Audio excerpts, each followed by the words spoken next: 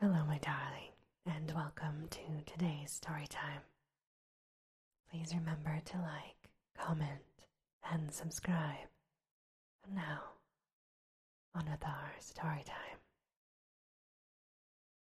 It was the coroner, seated near a window overlooking the yard, who first noticed the glow about the well.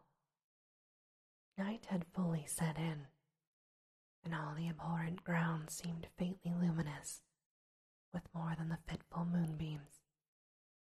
But this new glow was something definite and distinct, and appeared to shoot up from the black pit, like a softened ray from a searchlight, giving dull reflections in the little ground pools where the water had been emptied.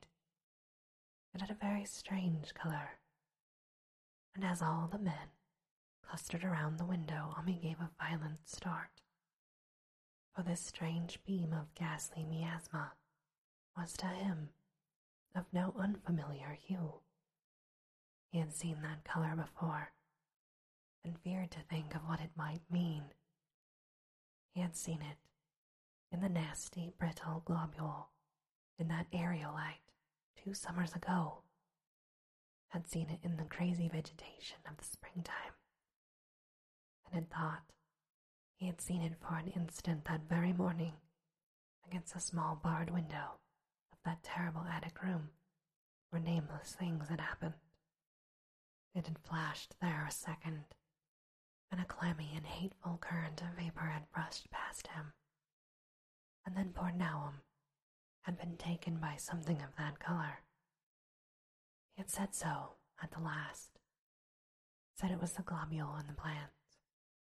After that had come the runaway in the yard, and the splash in the well. And now that well was belching forth to the night a pale, insidious beam of the same demonic tint. It does credit to the alertness of Ami's mind that he puzzled, even at that tense moment, over a point which was essentially scientific.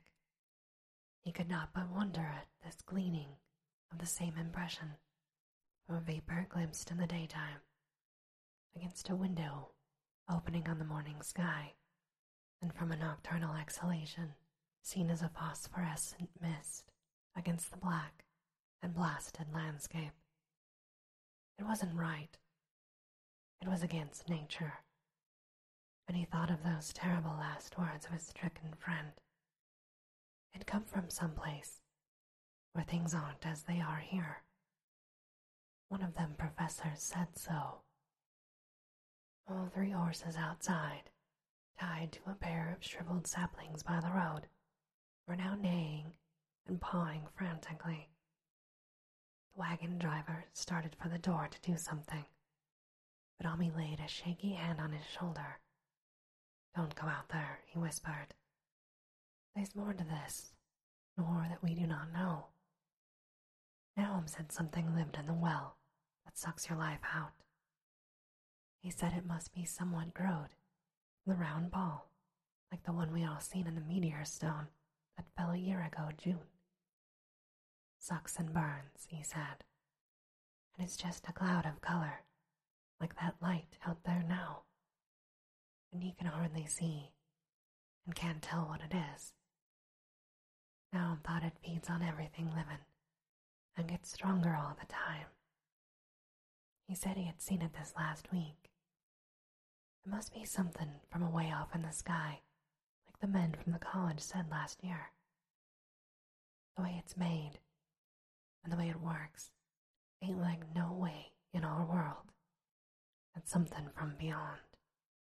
So the men paused indecisively as the light from the well grew stronger, and the hitched horses pawed and whinnied in increasing frenzy. It was truly an awful moment, with terror in that ancient and accursed house itself.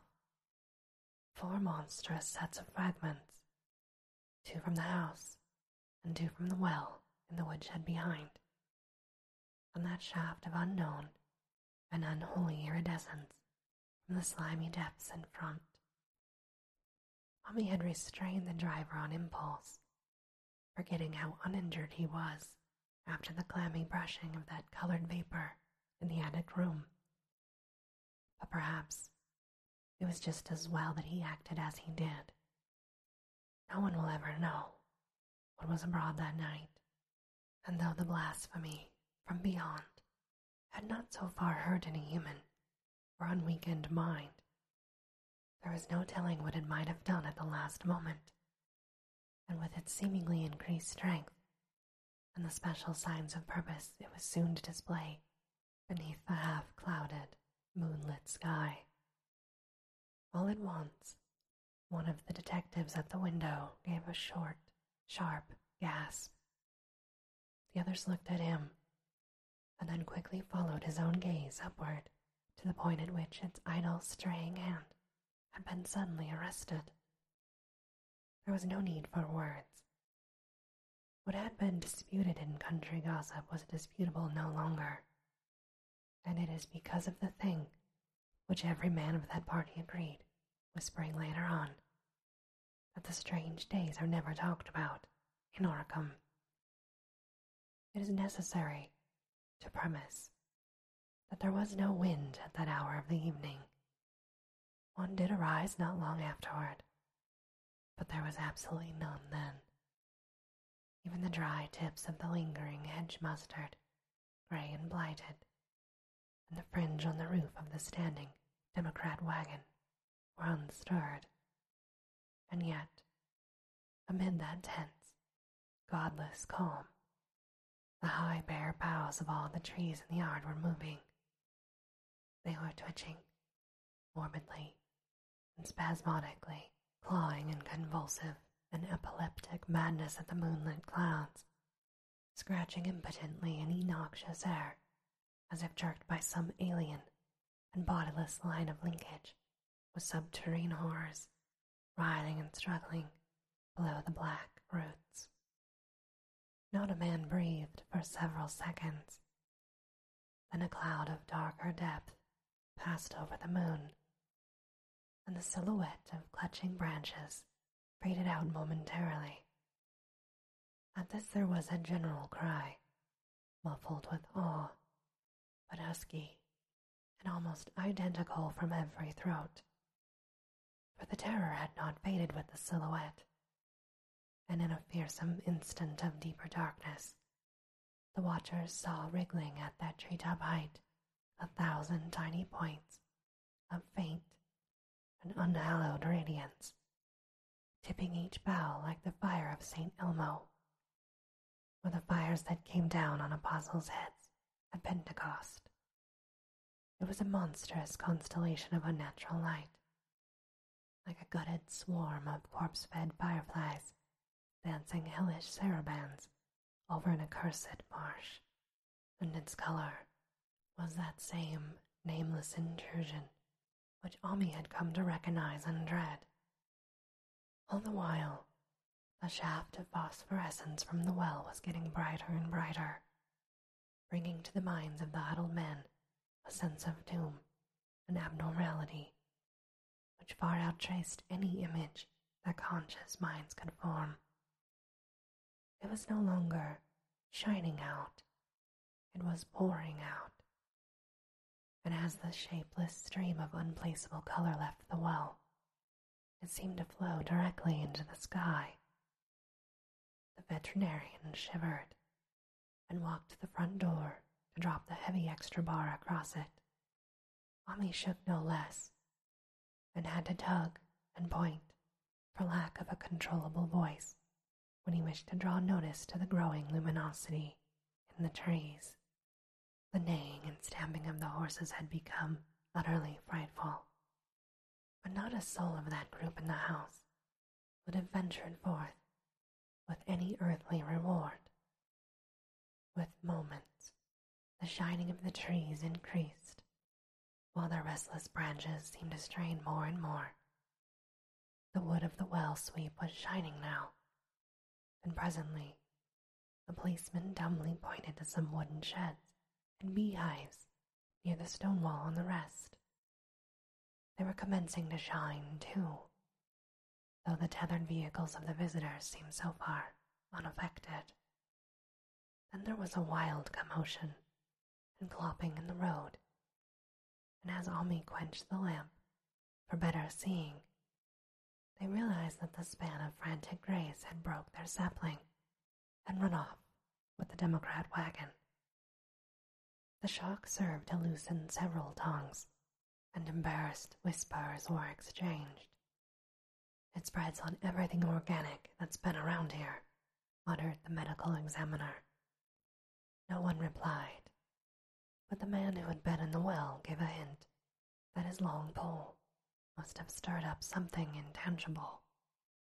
"It's awful," he said.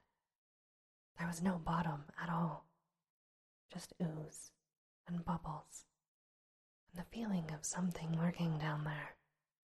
Omi's horse still pawed and screamed deafeningly in the road outside, and nearly drowned its owner's faint quaver as he mumbled his formless reflections. It come from that stone. It grown down there. It got everything livin'. It fed itself on them, mind and body.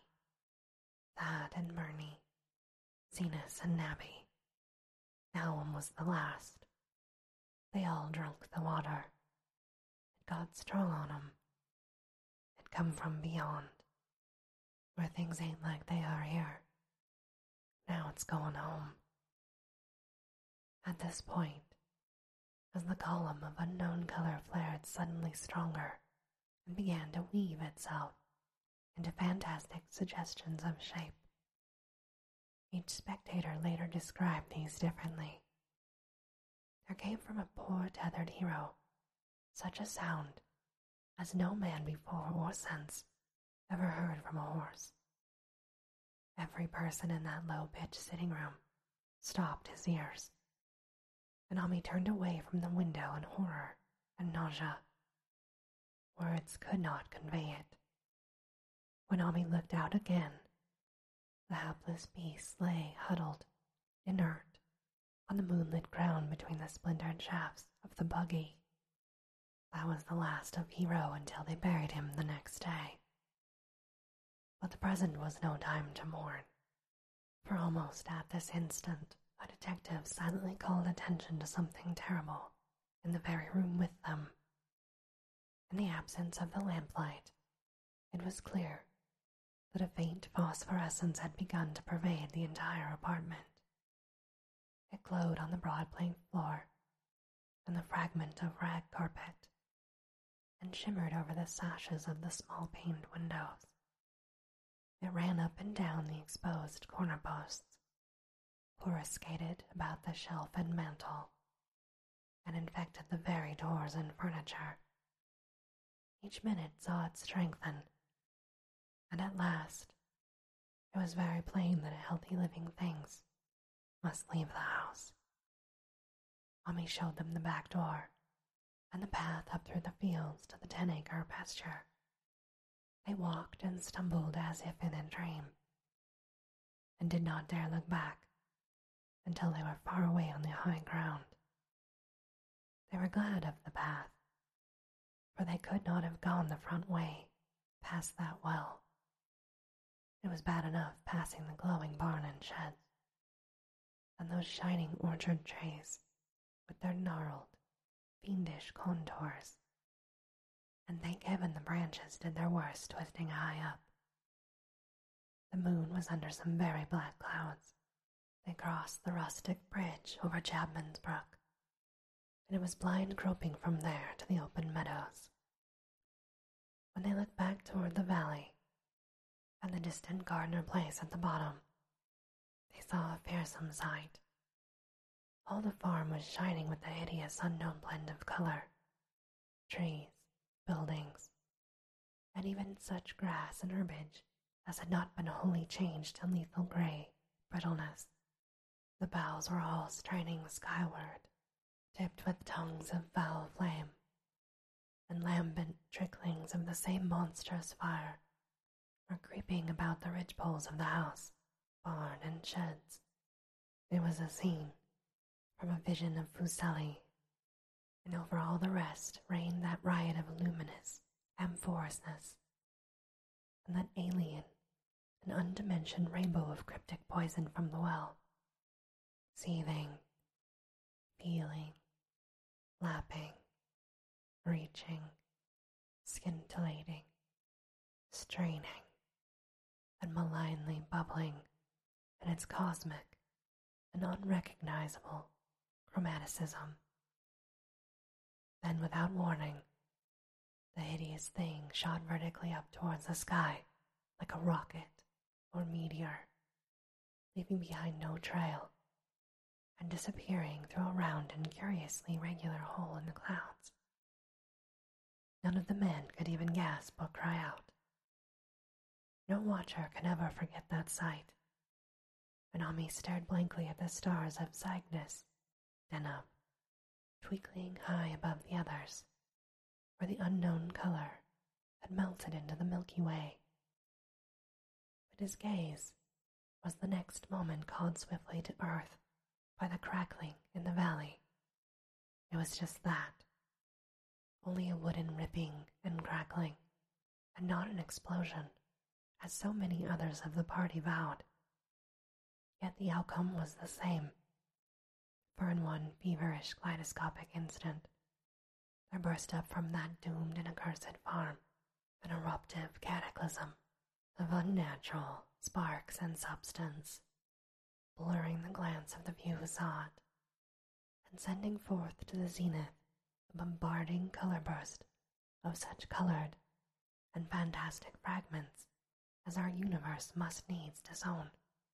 Through quickly reclosing vapors, they followed the great morbidity that had vanished, and in another second they had vanished too. Behind and below was only a darkness to which the men dared not return, and all about was a mounting wind, which seemed to sweep down in black, massive gusts from interstellar space. It shrieked and howled, and lashed the fields and distorted woods in a mad cosmic frenzy, till soon the trembling party realized it would be of no use waiting for the moon to show. They would never know what was left down there at Naum's. Too odd to even hint theories, the 7 shaking men trudged back towards Arkham by the north road. Omi was worse than his fellows, and begged them to see him inside his own kitchen, instead of keeping straight on to town. He did not wish to cross the nighted, wind-whipped woods alone to his home on the main road, for he had had the added shock that the others were spared, and was crushed forever with a brooding fear he dared not even mention for many years to come. As the rest of the watchers on that tempestuous hill had stolidly set their faces towards the road, Ami had looked back in an instant at the shadowed valley, the desolation so lately sheltering his ill-starred friend, and from that stricken faraway spot he had seen something feebly rise, only to sink down again upon the place from which the great, shapeless horror had shot into the sky. It was just a color, but not any color of our earth or heavens, and because Ami recognized that color, and knew that this faint remnant must still lurk down in the well, he has never been quite right since.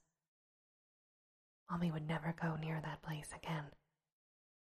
It is over half a century now since the horror happened, but he has never been back there, and will be glad when the new reservoir blots it out.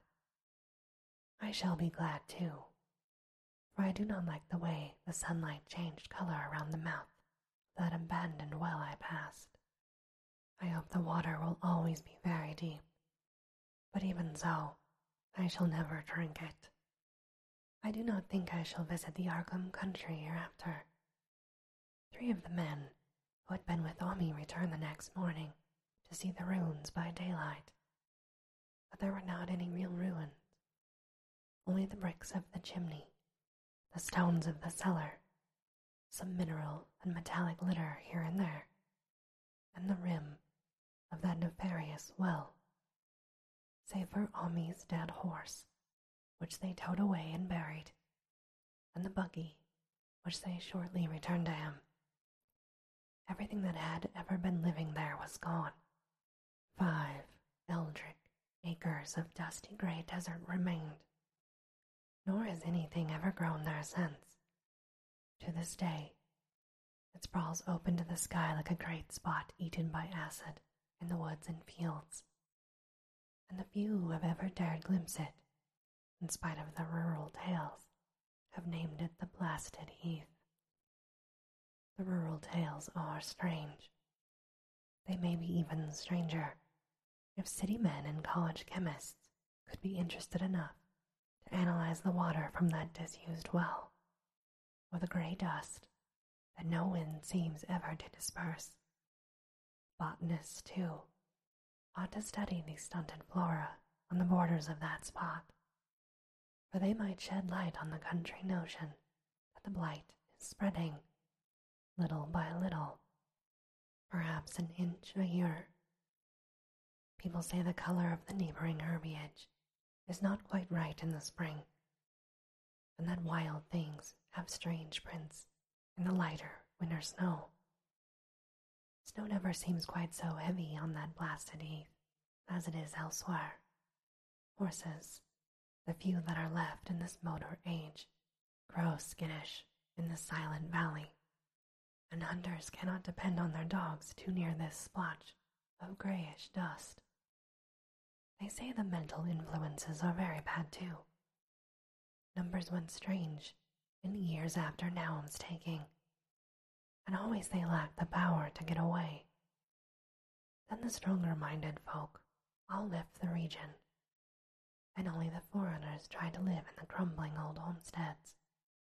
They could not stay, though, and one sometimes wonders what insight beyond ours their wild, weird stories of whispered magic have given them.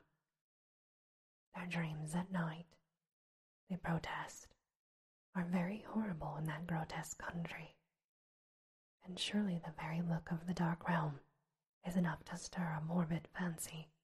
No traveler has ever escaped a sense of strangeness in those deep ravines. An artist shiver as they paint thick woods, whose mystery is as much of the spirit as the eye. I myself am curious about the sensation I derived from my one lone walk before Ami told me his tale. When twilight came, I had vaguely wished some clouds would gather, for the odd timidity about the deep sky voids above had crept into my soul. Do not ask me for my opinion. I do not know. That is all. There was no one but Ami to question. For Arkham people will not talk about the strange days, and all 3 professors who saw the aerolite and its colored globule are dead. There were other globules, depend upon that. One must have fed itself and escaped, and probably there was another which was too late. No doubt, it is still down in the well. I know there was something wrong with the sunlight I saw above that miasmal brink. Rustics say the blight creeps an inch a year, so perhaps there is a kind of growth or nourishment even now. But whatever demon hatchling is there, it must be tethered to something, or else it would quickly spread. Is it fastened to the roots of those trees and claw the air? One of the current Arkham tales about it. The fat oaks that shine. They move as they ought not to do at night. What it is, only God knows. In terms of matter, I suppose the thing Ami described would be called a gas. But this gas obeyed laws that are not of our cosmos. This was no fruit of such worlds and suns as shine on the telescopes and photographic plates of our observatories. This was no breath from the skies, whose motions and dimensions our astronomers measure or deem too vast to measure. It was just a color out of space, a frightful messenger from unformed realms of infinity beyond all nature as we know it, from realms whose mere existence stuns the brain and numbs us with the black, extra-cosmic gulfs it throws before our frenzied eyes. I doubt very much if Ami consciously lied to me, and I do not think his tale was all a freak of madness, as the townfolk had forewarned. Something terrible came to the hills and valleys on that meteor, and something terrible, though I know not in what proportion, still remains. I shall be glad to see the water come. Meanwhile, I hope nothing will happen to Ami. He saw so much of the thing, and its influence was so insidious. Why has he never been able to move away? How clearly he recalled those dying words of Naum's. Can't get away. Drazi. He knows something's coming, but ain't no use. Ami is such a good old man. When the reservoir gang gets to work, I must write the chief engineer to keep a sharp watch on him. I would hate to think of him as the gray, twisted, brittle monstrosity which persists more and more in troubling my sleep. And this, my darling, ends our story time for today. As always, I hope that you have very sweet and